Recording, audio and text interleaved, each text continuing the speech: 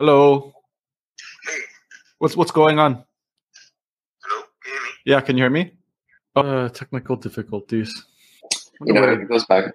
It's like my Hmm? favorite scene. One of my favorite scenes from Silicon Valley. You watched Silicon Valley, right? Of course. So there's like that scene early, like in the first couple seasons, where like Gavin, he's like, "Let's use the Hooli hologram to have a conference call." And it Yeah. doesn't work. It's like, "Oh, let's use like Hooli chat," and they're like, "Oh, Hooli chat doesn't work." And then they're like, "Call him." I'm like, "On what?" Like, phone.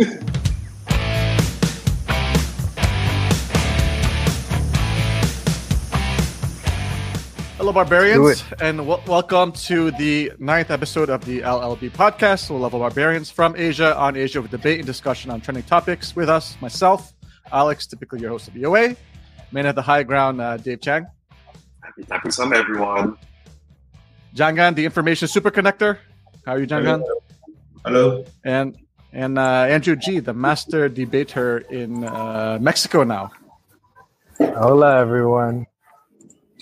Hola. What are you doing in Mexico? I am continuing this never-ending trip. Basically, I couldn't come back to Malaysia because I couldn't get my quarantine. Couldn't come back. Couldn't come back. Couldn't come back. So I decided to spend Christmas and New Year's in Costa Rica.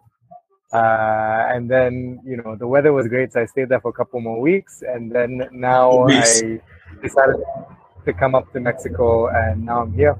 I'm in a small town called Ciudad Valles, next to this river called Huateca Potosina. It's gorgeous. There's this blue river here. So working in the mornings and hiking in the afternoons. No, I think that's the perfect segue. So the first topic we have was New Year personal and professional plans for the barbarians. And so I guess, Andrew, why don't you start since you're continuing your journey? What is the plan do you have for 2022? To not have a plan. It's a good plan. No tienes plano. What's that? Say that again, Jagan? No tienes bueno. Plano. Yeah, it's cool. I mean, to be honest, without getting too technical, I think for me, it's balancing work and play. So this year is 50% intellectual stimulation, 50% cool adventures. I'm actually very fascinated by the future of work. I've been working with organizations that are fully remote and seeing how they're running organizations.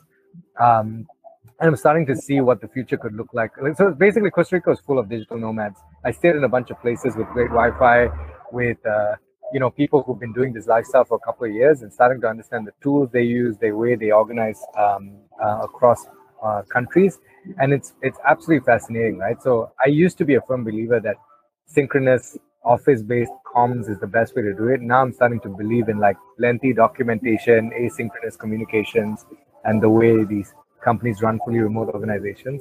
So this year is my experiment to understand how do you build a world-class, fully remote organization, starting with me.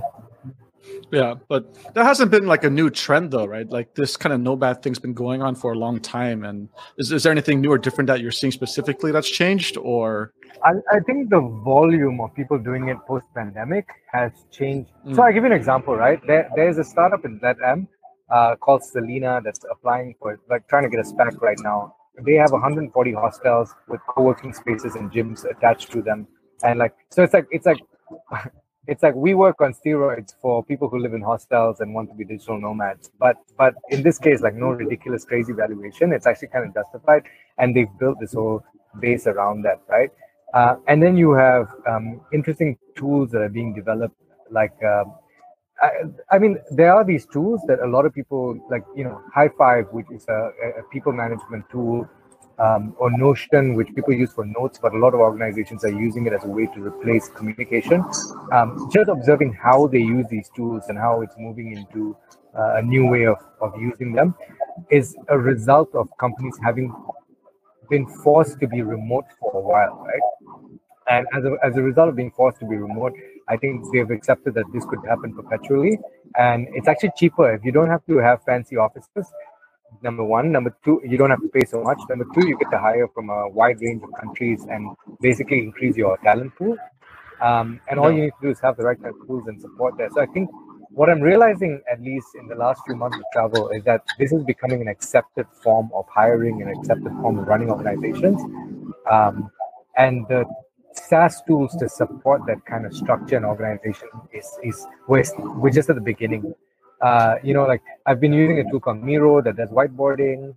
And then like tools that people used to do for like UX and design are starting to be readapted so that you can have these wide fields and be able to move between like pictograms and mind maps. So the rejigging, reutilization of traditional tools, not traditional, but like other B2B SaaS tools.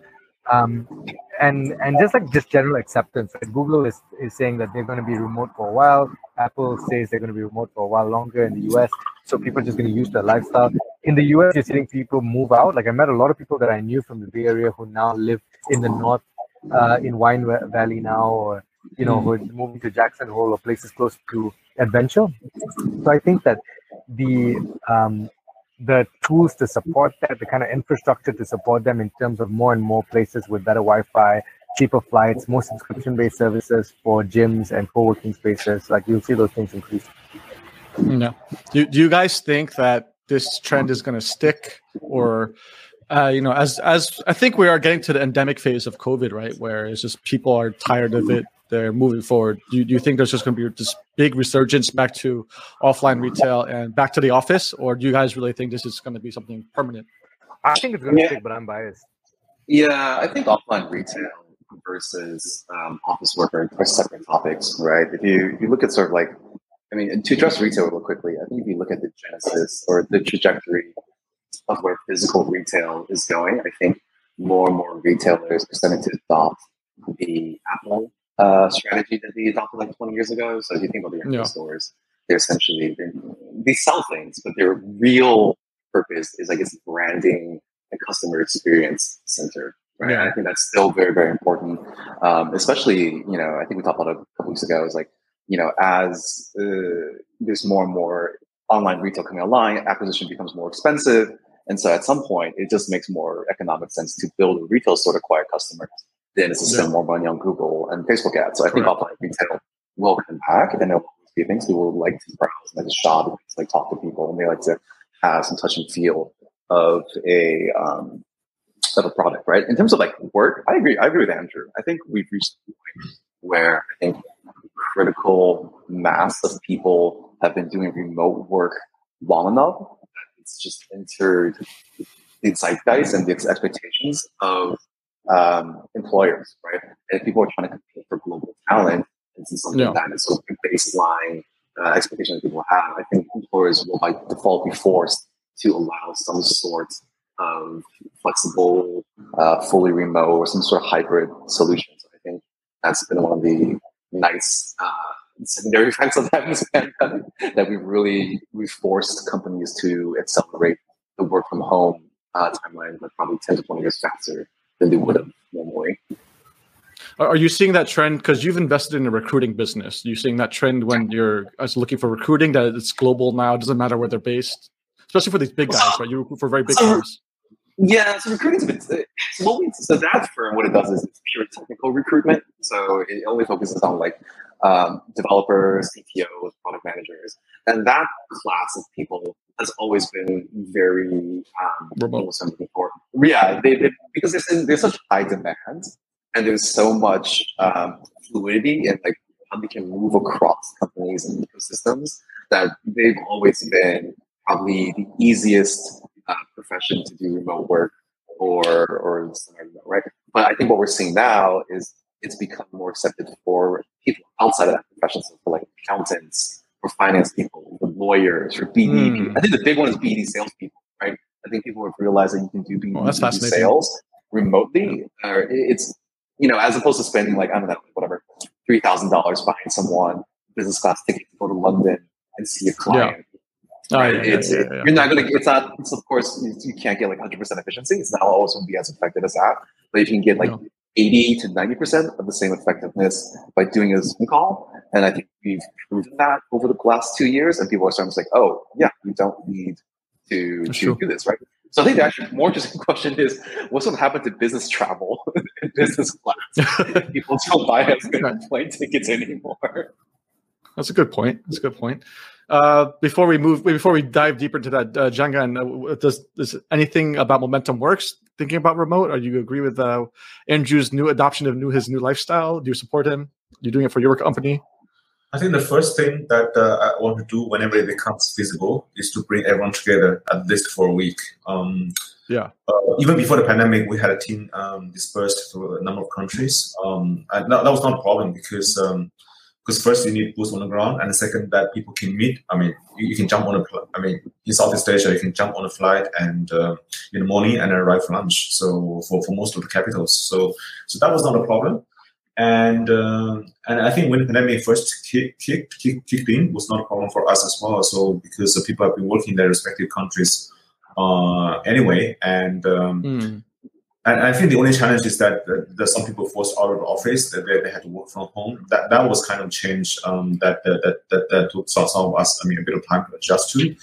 But I think the 2 years in, when some of the team members have not met for 2 years, there is a sense of awareness. I'm not saying that in the future everyone should be in the office permanently, but having that flexibility, that ability to meet once in a while, because a lot of times what we do requires quite a bit of thinking and quite a bit of collaboration. Of course, we'll be using all the tools, but sometimes, having a group of people sitting in front of a whiteboard without distraction, with all your phones kept outside for 2 hours, it does wonders. So this is something that I'm hoping to replicate this year. So things are becoming easier. I think end of last year, some people were traveling. Some countries have opened up in a bilateral way in Southeast Asia. We still haven't got to a point where, we do have team in Malaysia, we do have team in Indonesia, we do have team in China. We have not got to the point where everybody can come together to one place and spend a week productively together. So that's something that I'm hoping to do. And I do believe that the future will be hybrid, because on one hand, you are used to working remote. On the other hand, sometimes you do need to come together. So having that flexibility will be good. I'm not sure how things will exactly pan out when things seemingly go back to normal, where you can just travel as you used to. Will people still keep the hybrid way, or will people just naturally gravitate towards one end, which is going back to office? I'm not sure. I can't predict that. Okay. Well, then what about your personal plans for 2022? What is Momentum Works looking at? What are your personal plans professionally?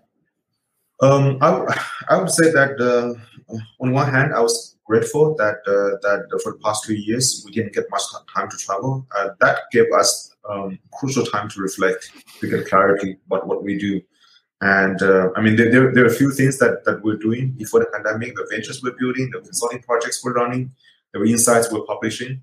But I think we're not doing many of this systematically. So 2021 was a year of clarity, where we get ourselves more organized, where we put revenue streams into proper business units with people heading each of them. So 2022, I would say that it's a year for us to scale. But of course, we're all experienced entrepreneurs. We know that you can't really scale without, being careful, right? It's very easy to get into the grind and get off track. So that's something that I'm trying to do. 2022, scale, but keep things intact. Okay. Then what about for you, Dave? Any specific goals? Acquiring more assets, properties. Yeah, I guess professionally, one goal is I would like to unwind some of my private positions this year, if at all possible, free up some liquidity to deploy into new positions. I know it's a bit big, but I think what I've realized over the last couple of years is, having to deploy the capital makes you do work, right? And you really want to get into like an industry and putting some table stakes down or some money down. It forces you to learn on a deeper and understand on a more fundamental level than you would if you were just being superficial about it, right? Correct. So there are a couple of sectors that I do want to have a little bit more understanding in. So I think biotech and life sciences is something that I would really like to explore this year. So ideally, like I said, unwind some positions, grow some of the current portfolio to be cash flow positive at least, and then potentially start looking into biosciences to put some capital there. So start doing some deals, start talking to people, and learning more about the space. You want to do biotech and life sciences to extend your immortality goals, essentially. Yeah, that's actually exactly what it is. It's all self-motivated, right? But yes, yeah. Okay. And I guess for myself professionally, last year was when I first started doing angel investing. I did 2 deals. So I think I want to look at somehow to professionalize more of this, maybe do 1 or 2 more deals this year as well. I'm not sure how that looks like, it's either through more syndication. So the one startup I did help syndicate some decent money into, Jangan and Andrew invested as well. That's a specific, that's along the lines of future of work as well, but in the crypto space. So, whether that's syndication, whether that's raising outside money, I think that's something interesting to look at. More importantly, I found this very interesting rubric from reading this book called The Happiness Equation, where they kind of have a framework for prioritization and creating space. So on the y-axis, if you imagine 4 squares, I'll pop this on the screen for the viewers, but for people listening, right, just imagine a y-axis is thinking and the x-axis is doing. So in the top right quadrant is high thinking and high doing is when you typically, like what Jangan's talking about, you're burning a lot, right? You're thinking and strategizing and you're executing really hard. Then on the below that, on the bottom right is, high doing, but low thinking. That's just automated kind of stuff. You just do with it, right? And then low thinking, low doing is kind of like creating a lot of space, right? So I think for me, the past, since I stopped working 2020 till now, there's a lot of space has been created. Maybe too much space. So I've been doing some doing in media and podcasting and some investing, right? But so the other top left quadrant is high thinking and low doing, which is when you really try to find that clarity. So I think it's like Dave, zooming in, finding clarity of how to formalize all this, to think about proper business models, especially with a lot of turmoil going on. You want to make sure that whatever you're deploying capital investing, you want to have that clarity to make sure it's something, one, you care about, it's not a fad or a trend, and that you can work, even if you're not getting paid, you're happy to keep doing it. And then, it creates long-term value that compounds over time. So I'm kind of trying to formalize, what I've been doing in the media space, creating content, investing. And I think it's not going to look like anything we've seen in the past. I think people tend to put you in the bucket. Oh, you have to be a VC or you have to do this.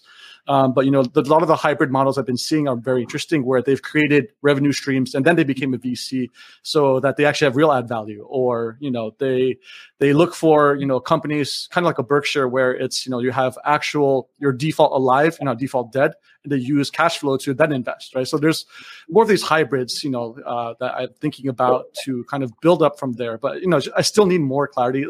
You really want to have that clarity before you execute. And then even if it's wrong, so at least how to pivot away. And just formalizing all those things for the past 2 years, it's kind of been like on a journey I've been on and trying to figure that out. So then materializing it this year in a physical form, an actual entity, see who I want to work with, maybe get more capital and deploy it. So yeah, that's kind of what I'm looking at. And anything else for this section, guys? Can I add something? I like the word clarity, because that's something that for the past whole year I've been thinking about. And the funny thing is that every 2 or 3 months, I would go back to the document which I thought I would have some clarity, which I compiled like 2 or 3 months before, and then reflect back and said, okay, now after I don't know, 2 or 3 months, I have better clarity compared to 2 or 3 months ago. So it's always ongoing, evolving process, and it actually makes me feel more at ease with myself with the things I'm doing, because I think we are all running our own thing in one way or another, and we're all responsible for what we're doing, as well as the people who are following us. So spending enough time to think, to get clarity, to also be at ease yourself. Find the right direction would give you the confidence to launch yourself next. People have been asking me for years that, okay, what is Momentum Works? And what I've been telling them is the edge outfield, because I can't really put that into a bucket. We're not really an investor. We're not really an accelerator. We're not really a consulting firm.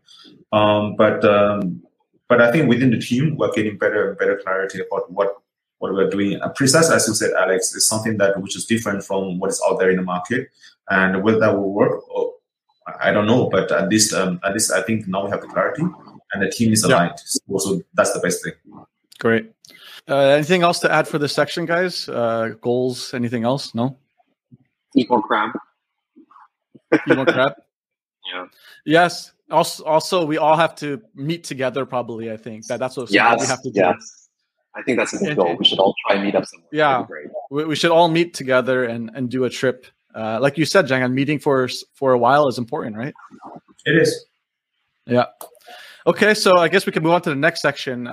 This is more for Jangan. Jangan loves, since Momentum works in the business of media, they love to do predictions. They always go back and check. I am correct here, right? So it's such a bad thing, Jangan, because if you're right, it looks really obvious in hindsight. But then otherwise, if you're wrong, it also looks really stupid. It's like a no-win. Yeah. So why don't we start off with Jangan? What is your outlook? It's about phrasing it really broadly, Dave. It's about correct. Really exactly. That's the problem. If you phrase it too broadly, it just becomes a truism, right? If you get too specific, you're like never going to be right. Anyway, well, last year, I mean, we've been doing these predictions at the beginning of every year since I think 2018. So some of the predictions are, pretty specific, but I guess half of them are sort of sector focused, which might be a bit vague. So some of the historical specific predictions that we got was, I think a few years ago we're saying that okay, Gojek now is going to expand outside Indonesia. It's not going to be, it's going to be slow. It's not going to be smooth. And last year we did this very, very specific prediction saying that Sea's market capitalization would double to 200 billion. And it did for about 2 or 3 days in October. Still correct. They very, very quickly halved 2 months afterwards. And we're saying that, okay, shall we conclude that, okay, we were right on this prediction? And then we look at the wording and said, we're actually right. It 200 billion. But of course, predicting the secondary market is very, very hard. Historically, so many people have been doing, especially for the short run. So we thought it as not as a sort of investment guidance or whatever, but it's more sort of like a few ideas that we threw at the beginning of the year that people can look at it and can debate about it, can think about it. At the end of the year, we come back and review to say that, okay, whether it makes sense. And my thinking on this topic has evolved. How are the various sectors in tech that we are watching became different throughout the year? So that's the purpose of this exercise. So we issued the predictions for this year, and some people are already complaining, saying that there's no specific one like we did last year, like on target price, etc., etc. But we feel that 2022 is probably of less uncertainty compared to 2021. I think we all see that COVID is probably going to end in one way or another, and the different sectors in Southeast Asia which are raising capital. You can pretty much sort of predict how it will go, right? All the major players would go into groceries. I think Grab's already doing that. Foodpanda is doing that big time. Lineman is doing that.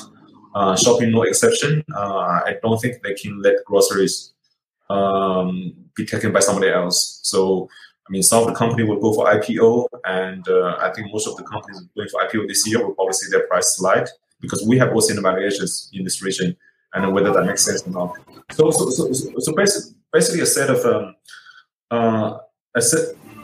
like ideas that we throw out, and hopefully can stir some debate. So you can go to our blog. Jangan, I have a question for you. Yeah. What do you think about 15-minute deliveries? Do you think they will flop or do you think they will succeed? Because there's been a huge burst of them, right? Yeah. So even in Singapore, I see a few companies being funded and by executives of large tech companies building sort of instant delivery business models. I think the former MD of Lalamove in Singapore now is doing one, funded by a few European investors, etc. I think Happy Fresh is back alive. Grab and Foodpanda are investing big, and they go across the globe, right? You see Joker, etc., etc. So there's lots of buzz there. Whether the business model makes sense, I would say that, I mean, in calculation, it can probably make sense, but it's a game of execution. It's a game where you need volume, you need density, you need huge operational efficiency to make it work, and also you need to look at competitive landscape. So the few players from China, I think Mrs. Fresh and Kindle myself, which are both publicly listed now, so you can check out their financials. They are facing a very competitive market in China, where every big player wants a piece of the grocery fulfillment in one way or another. So I'm not sure whether that's entirely representative of what other markets will see, because so far I haven't seen any market as competitive as China. So that's the question. Volume and density, you can probably do some projections, you can probably do some simulations, and whether enough number of customers will order for you on a regular basis. That's something that you don't really know, right? I mean, unless you try it out, unless you make constant improvements, unless you sort of increase the penetration, build better your services. But the operational efficiency, this is something that I think is achievable. I have seen lots of very detailed on-the-ground research about what Meituan is doing in each locality and how they optimize the metrics of each operational area, and eventually achieve a tiny profit for what they're doing. But by doing that, they build a moat that's very, very hard for others to catch up with. So with all the startups which are running towards that, will they achieve that? I don't know. But I think at the moment it's probably not the top priority because it's land grab. And I would see that some of the big players will probably be out there to acquire some of these startups if they don't become too expensive. So I think that the game is being played out. Eventually, I think the demand will be there. And how big the demand is very hard to predict. Andrew, what do you think? I predict that it's going to be rough.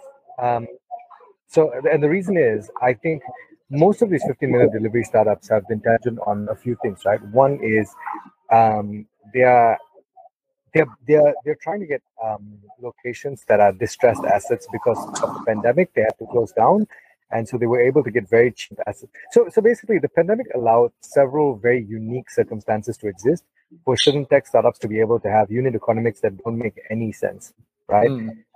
So take for example, 15-minute deliveries. They were able to get very cheap locations and obviously like 2-year contracts to rent these places out, and then be able to build out the density.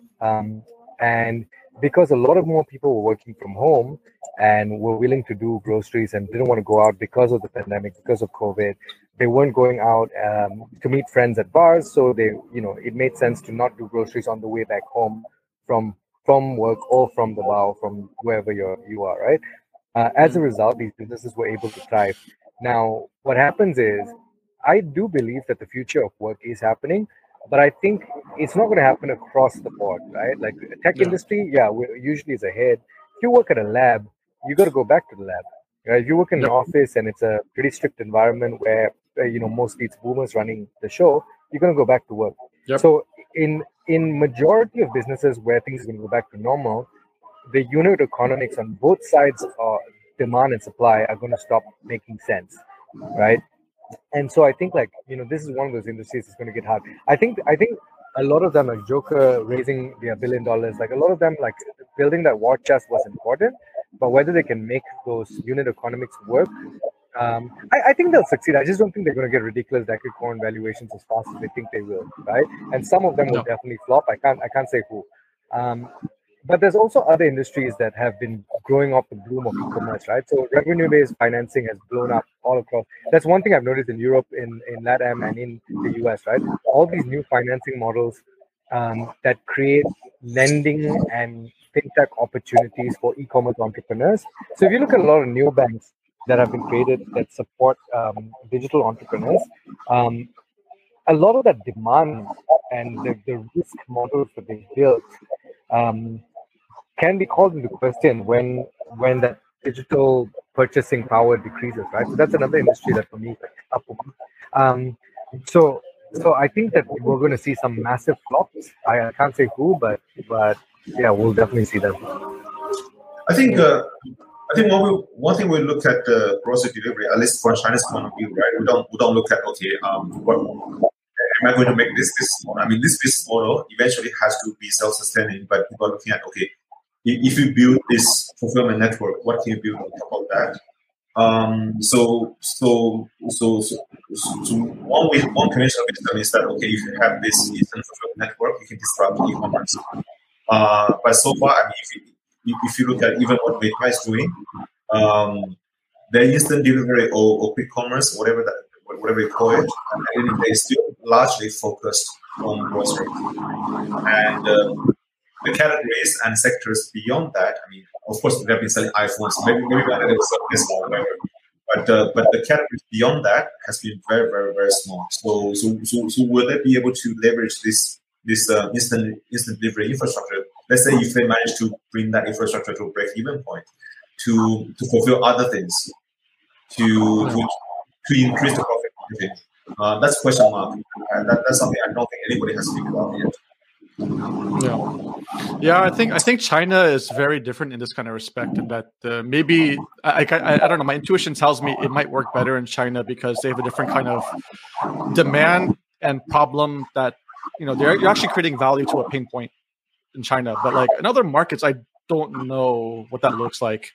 So to me, it seems very shaky. And I think Andrew hits a point on the head that things are changing when you go back to return, to post-COVID. And along that vein, I think, a lot of people who jumped on the fad of cloud kitchens, a lot of those guys are going to flop and crush. Just think about your food ordering and wherever you are around the world. I don't know, for me, the cloud kitchen experience has been horrible and disgusting. I mostly will order from fast food that's well established, McDonald's or KFC or something on these platforms. Very, very rarely am I very happy with some cloud kitchen or any other restaurant, unless they have productized transactional food really well, that you're just looking for something quick and easy, right? So I think along that vein of returning back to norm, I think a lot of these players are going to die out. They were just never making a good product to begin with. There are certain ones that will survive because they are inherently very good, and someone can solve that. But I don't know. That's what I think. I just want to disagree. I think dark kitchens, just my experience in London and in Barcelona, I think they're going to kill it in super dense cities. There are some cities where the model of having multiple stores operating out of a single location, they're freeze drying food and then they're refreshing it when they deliver it. I think that model where you basically, think about Asia, right? You can make fried chicken, coated with 3 different sauces, and it could be Indian fried chicken, Korean fried chicken, or Kentucky fried chicken. Yeah, you know what I mean? And today, and you take certain cities where people just like fried chicken, but just 3 different varieties of it. You slap a different label on it. It comes from the same store. That dark kitchen is winning it. So I do think I think that model may have some. Look at Travis's company, for example. Sorry, Travis Kalanick's company. They're completely killing it, and there's a few others that are entering Southeast Asia as well that I think will have a pretty decent business model. That one I think.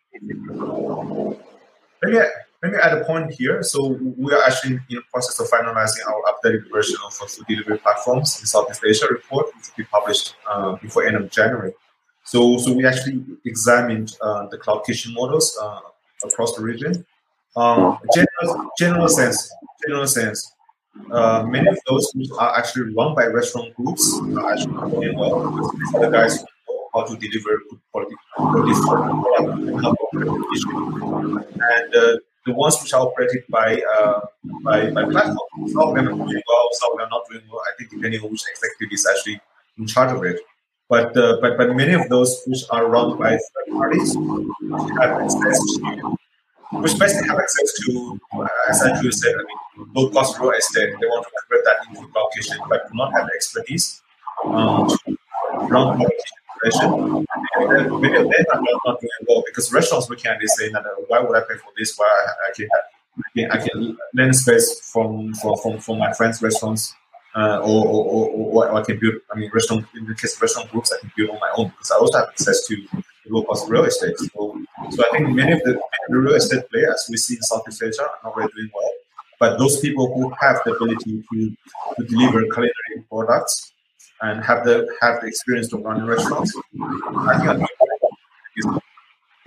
okay, great. Dave, anything for your end? You seeing anything for this coming year or any changes? I mean, just to quickly finish up this point on like the online grocery thing, I feel like this is like what the third iteration, same industry, right? Like we, early internet, we had like what was that company like groceries.com, which was like one of the like the largest internet busts. Like they literally raised, I think, like one of the biggest rounds, and then like immediately afterwards, the entire market crashed.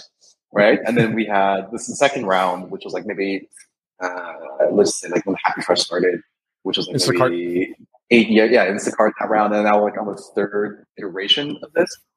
And I feel like my personal take is like it's sort of like the same story, and people keep trying to make it work, but I feel like they never truly crack the fundamental of it, which is like I think this model only works if it's a part of a larger or ecosystem or Amazon. Yeah, right. I think like maybe one of the reasons like China makes more sense is because China is for the most part a very consolidated ecosystem where there's like a few large players and then everyone buys from those few large players and their digital services on top of that. So it doesn't matter if your online grocery doesn't make any money because you have like payments and you have regular e-commerce, and food delivery, and booking and all that stuff, right? And sort of these standalone. So for me, like groceries is like almost like the canary in the coal mine. Whenever someone tells me that they want to do like a standalone grocery play again, that's always for me is like, okay, this is kind of a sign that there's a bunch of liquidity in the market and it's super fun. And no, I'm serious, right? It's true. It's true. Like fundamentally, the unit economics business never works as a standalone play, right? Because groceries, as we all know, is like notoriously the lowest margin of all retail already. It's like a regular grocery store runs like 1% to 2% margins, and that's like a high performing grocery store. We're talking Whole Foods. And so then when you take that and you try to move that into like online, and you also don't actually really fundamentally fix any true pain points, in my opinion, right? Like, I mean, inventory management stuff. Yeah, exactly, right. It's like it's almost it's like capital looking for a problem as opposed to like actually deploying capital to fix an actual problem, right? So I'm generally speaking quite bearish on these things. I think, and same with the cloud kitchen, right? I think these plays make sense if it's part of a larger ecosystem. Like if you're already like a restaurant operator and you deploy cloud kitchen on top of that, but like a standalone businesses, I have never been really high conviction on the sector, and I think this sort of ties into like a broader theory or broader prediction that I have. Maybe it's a bit broad. I'm looking at sort of the markets on a macro level, and I think we're going to start to see a liquidity crunch coming probably towards the end of this year, right? You already see it to a certain extent. Like the Fed has basically announced that they're going to end tapering by March of this year, which means they're going to stop buying assets. They're also going to start raising interest rates. I think they've announced that they have 2 planned interest rates this year, right? So I think what that's going to do is it's going to have knock-on effects on the private markets. And then a lot of these businesses that were started in this really, really frothy environment, basically, if you raise, this is probably the best time to raise. If you try to raise again in like say 8 months, and it'll be very, very difficult for a lot of these players that have poor unit economics, because ultimately what's going to happen is people are going to become, there's going to be reconciliation between your fundamentals and your valuations. And then sort of like on top of that, whenever this happens is always like the rich will get richer. So the best companies, the biggest companies, the ones that have the most scale, they'll still be able to raise capital, right? Because people still, the asset class will still exist and they'll still only deploy the best companies. But then a lot of like smaller standalone plays that have weak fundamentals, they are going to have to go into probably a profitability mode type scenario. And then ultimately the best ones in that lower subset will probably be acquired by the biggest players in the ecosystem. Yeah. So that's like my prediction for this. Yeah, and if interest rates, depending on the timing, will be very interesting. I think the tapering goes hand in hand of interest rates being raised. They affect each other. So, and then what's more interesting is that if supply chain has not been able to sort itself out, like we've been seeing across the world, the supply chain has been shocked, and if that doesn't get sorted out before that happens, it's going to be very, very interesting, because effectively when interest rates go up, the dollar correlates to being stronger, and that's very good for export-oriented economies. But like if these countries are still having supply chain problems, you're going to have this very interesting disjoint between growth of countries and rates being raised. So it might not have this. It might cause more friction in the global markets. I think if depending how it plays out, like I don't know if supply chains are going to improve in the next 6 months or earlier. I think it's going to take longer, because we're talking about 2 years of basically unwinding that, and then I don't know, it depends if things decouple further or not, but it's a very uncertain time, I think. So and like Dave astutely points out, that may change things. It does segue nicely to the next section of how investments is changing. If macro changes, I think for the big LPs, they have been the biggest beneficiary of quantitative easing. Whenever you want to increase money supply, the Fed just dumps money into these accounts of the largest financial institutions, which are banks or big investment companies who actually have the treasuries, right? And so those guys then loan out money, and they have too much money to allocate, which then goes squeezes into VC, right? So, if that changes, we're going to see probably risk off and then less allocations only to the best investors, right? Like the Sequoias and stuff will keep raising probably, but we're going to see a crunch further down. And then, I think, it's like Dave said, you should be raising now to take advantage of that. And we're seeing that, like with the article that Jiangan shared about Y Combinator, they've raised the amount of seed round. And I think that across the board globally, they're investing globally. So everywhere, seed rounds increase, which we've talked about in other episodes. So things are changing from the macro picture, but they do affect all the way down to what we see in the investment world on early stage and Series A and up, I guess. So I don't know. What do you guys think? I think many of the VCs at in this region, many of the so-called top VCs have secured very, very large next funds, and we're seeing fund sizes of 500 million, and these guys will probably need to deploy all this capital in the next 3 years, 2 to 3 years. So I would see that seed, Series A, etc. would remain hot for this region. And also I think that there will be a bigger supply of entrepreneurs. Not Grab is public. I think I know a bunch of people at C Group who are looking to come on and do their own thing. So you have founders, you have the capital, and you have the infrastructure. Payment is pretty smooth in many places, and logistics is there. So there are business models we can build on top of that. So and when we look at Series A investors, they think about exit in 5-7 years horizon. Would 5-7 years later become something like 2020, the second half of 2020? That's something that people are betting on. Right? So I think I agree with you. Some of the new funds might find it hard to raise money, but for the funds which have the money, which have the existing money, they think about a few years down the road. They are probably going to be very bullish in deploying that money. Yeah. And I think that ties back I think that welcome. Go ahead, Andrew. Sorry, go ahead, Alex. So I think the two interesting trends that are going to happen in terms of fundraising and investing is one. If you look at how Y Combinator is doing it, basically what they've done is technically a seed fund as a tack on to their pre-seed fund, because not everyone's going to get the 500K, right? It's an additional allocation if the startup meets the requirements and they pass through the IC. So technically they're doing what everyone else is doing, which is you realize after a while that you need to prorate and have a significant percentage of the company if you know it's a winning bet. And they've been proven, at least the last year, because they've had a bunch of IPOs. The market is saying that Y Combinator knows what they're doing. Y Combinator has become a brand that has become exclusive enough that a lot of founders want to have the YC stamp. The network that it unlocks is incredible. And so as a result, they're just banking on them having this incredible funnel, top of the funnel, that is going to open them up to so many entrepreneurs. And then therefore, why not prorate and continue, right? I think the more interesting question, and so if you ask me, do I think fund ticket sizes are going to go up? They're going to go up across the board. Every fund is going to have a follow-on fund, and you will see a ton of that. That's not really going to change. I think the more important question to ask is, will we see more of Sequoia's model, the fund in perpetuity, which they launched in developed markets, but not in developing markets yet?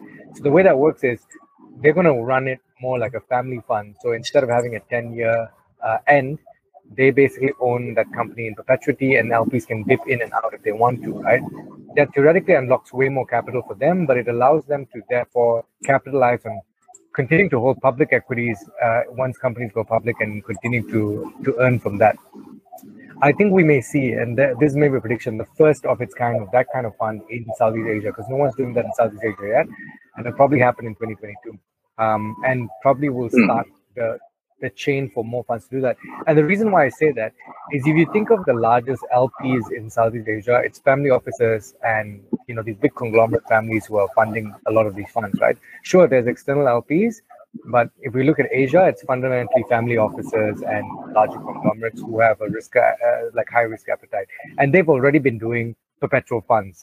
They just haven't been doing it in the VC model. So you're marrying an existing Asian concept of family offices with the VC model to this new perpetual fund model that Sequoia is running. So I think we'll see the first few of its kind in Asia in the next few months. I mean, the interesting thing is, like, it's touted as this big innovation, but honestly, it's structured closer to a hedge fund. They have more public exposure, and they have the same mechanics, like a watermark of sorts in a benchmark. Actually, well, they call it a benchmark, right? So they have a benchmark where they have to perform, and it's just essentially they look more flexible now, and they have more opportunity for longer term value to capture that. But it's essentially structured like a hedge fund, right? And I think that's just, over time they've gotten so big that they can do that, right? So, and I think it makes sense, giving more flexibility, more optionality for their investors. Whether they need to redeem some to maintain, I don't know, whatever the LPs are doing in terms of pension funds or whatever, right? Or endowments to fund for students, right? So I think that's an interesting prediction. And I don't know, maybe that's something we all can look at too. Dave, do you have anything to add for how anything's going to change? Dave is starting his own family office, permanent capital. I said Dave is starting his own family office, permanent capital. Yes. Yeah. I think there's going... So I do have some additional thoughts on like predictions, but they're more like really macro stuff. Like I think like there's going to be actually an increase in competition in the region. I think sort of like in one sense is like look at what's happening in like U.S.-China relationships. They're like basically continue to bifurcate, and there's a clear trajectory of decoupling that's happening at this point, right? And I think the more that happens, the more both those countries will look at Southeast Asia as like a key strategic area for them to both invest like hard power and soft power. So I do think that like we're going to see more activity from a geopolitical point of view from both countries as they start to sort of like shift their focus towards competition of like building out like a framework of allies in the region. But that's like really generic, right? Yeah. Well, I mean, if that's the case, there's definitely, in my opinion, more conflict to happen. I mean, I think we're in a very interesting transitory phase of society shifting and empire shifting. So, I mean, I don't know. It's going to be an interesting time in the next decade. I think will be very fascinating of where we land. So, and any closing thoughts then, or is there anything else you want to add on, or are we good? I'm okay. Alex, I need to leave now. I have a doctor's appointment, but okay. But before I leave, I just want to do one point, which is the news that came up yesterday, which I think is extremely shocking, that the whole of 2021, the population of China grew by 500,000. Oh, really? I think that's shocking. Wow. But I don't... Well, yeah. They've been on decline for years. That's shocking. But the scale... Who are these babies?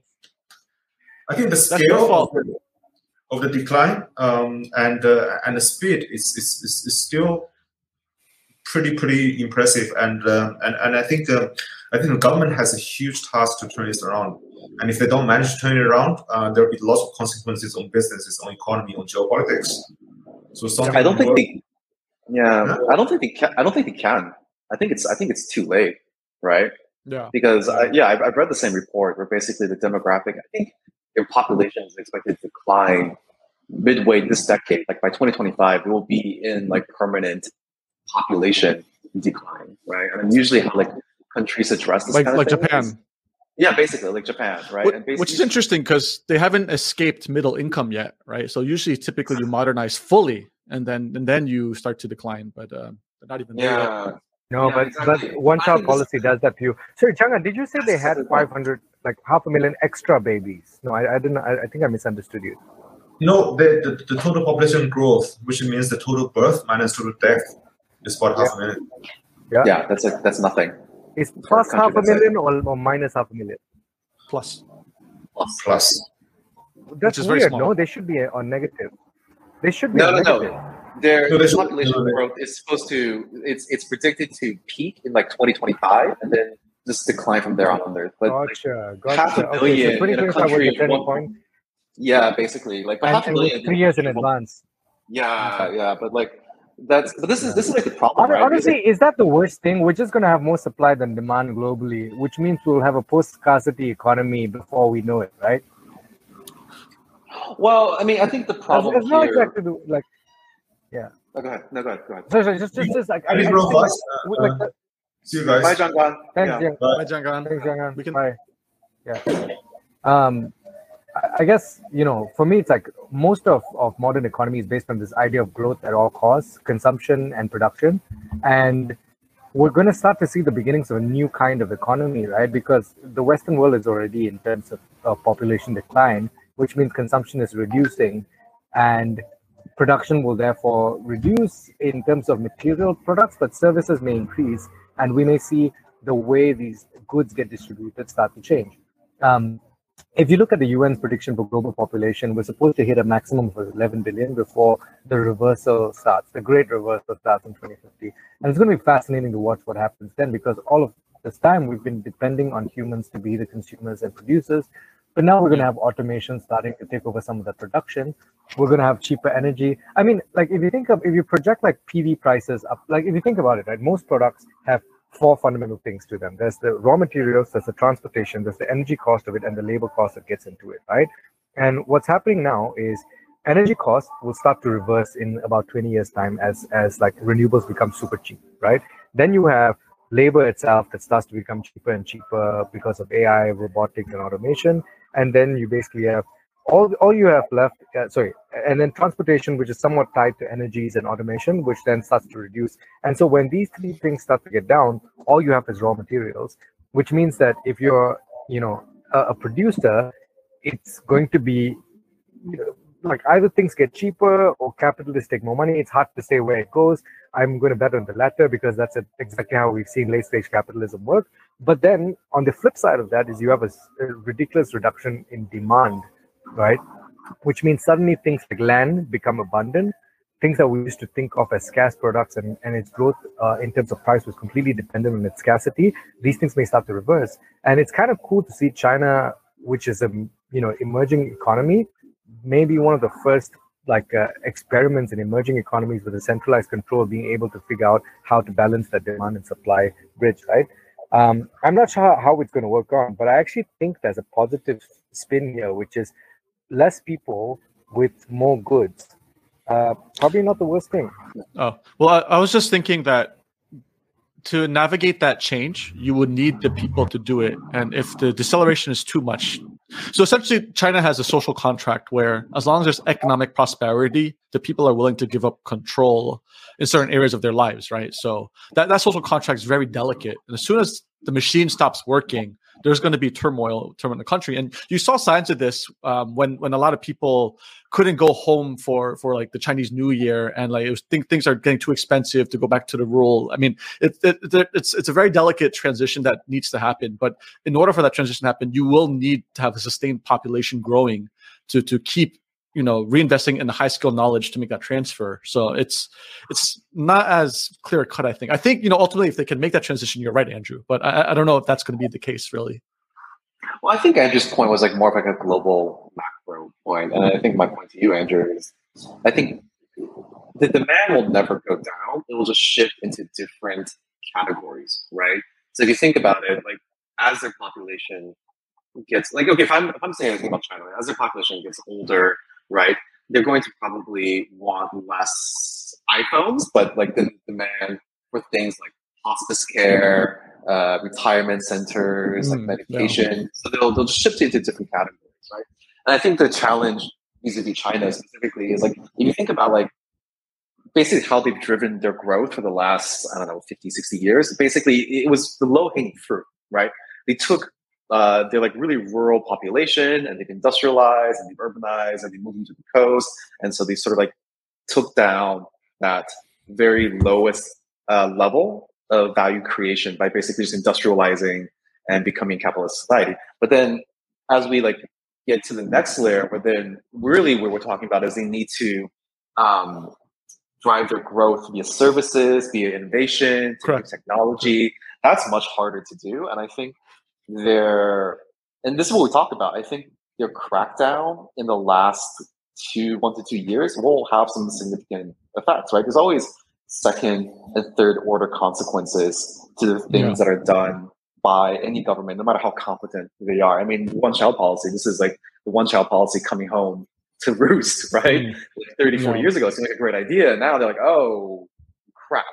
And so I think I read an article that was analyzing sort of the government policies. And I think the fundamental challenge with this government policy is like the Chinese crackdowns have been both capricious and really, really severe. And if it was just one or the other, I think people would have been able to deal with it, or entrepreneurs and innovators would deal with it. But now, because it's both, I think that's going to have some severe consequences in sort of like their rates of entrepreneurial participation. I don't think you can top down engineer and force people to do things that you want to do. I think that is an exercise in hubris, and I think that's been proven many, many times in the past by top-down economies to not work. And that's really kind of the USSR. Yeah, I mean, that's what they're doing again. They're basically forcing people to go into like not forcing, but they're like really, really pushing for like hard sciences, semiconductors, like high-end manufacturing, and trying to get people away from sort of like the more like this you call it, like frivolous areas of tech, like the gaming, the social apps. And I think you can do it to a certain extent, but ultimately human nature is what it is. And I think we're trying to force people to do that without the natural buy-in, it's not going to be that successful. Okay. So anyway. I guess we could probably end it here, guys, right? I think we covered most of the topics. Yeah. Yeah, sounds good. Sounds good. We're also a bit over time. Yeah. Yep. Okay. Well, it's good to see you, Andrew. You're looking healthy in Mexico, enjoying the life.